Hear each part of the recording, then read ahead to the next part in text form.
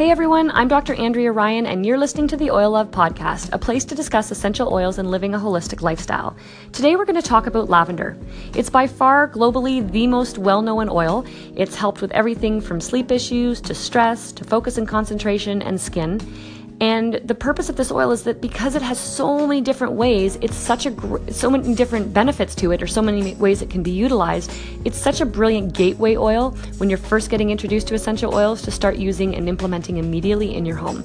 So let's go through the ways that we use it in our home with 3 kids, my husband and I, on a daily basis. First of all, if we start in the evening, lavender is one of the oils that goes in each of our kids' diffusers and in the bedroom diffuser for our own room. By just putting simply 2 drops in the diffuser at night, you're creating a bit of an ambiance when someone walks into that room that they already feel more calm and relaxed. Now, if you don't have a diffuser, simply putting a couple of drops of lavender in a mister bottle and misting the pillows or the bed sheets is one way. Or even just putting a drop of lavender in your hands and taking a really nice deep breath in so that you start to be influenced by the aromatic compounds and the calming compounds that are in lavender. So sleep issues, one of the best ways to start using it. Beyond that though, it's a brilliant oil for helping with emotional stress and the feelings or the symptoms around anxiety. My daughter, who is 5, when she's upset, will ask for lavender and simply wants a drop in her hand so that she can go into a quiet space in her home and start to breathe it in and start to calm down based on whatever it is that's upsetting her. And she knows now, it's almost like a meditative response that she can get herself into simply by smelling in lavender and taking that breath in over and over again, calming her breath down and of course calming her emotions. The physical components of that, when we're older as adults, headaches, teeth grinding, the tension in our shoulders, by applying lavender to those different areas will reduce that need for those physical outlets that we experience when we're having the stress and anxiety. Skin issues, sunburns, burns, bug bites, bee stings, that response where the calming down or the cleansing of the skin will help with the irritation, even itchy skin, dry skin, any type of underlying skin issue like eczema can be helped with the use of lavender.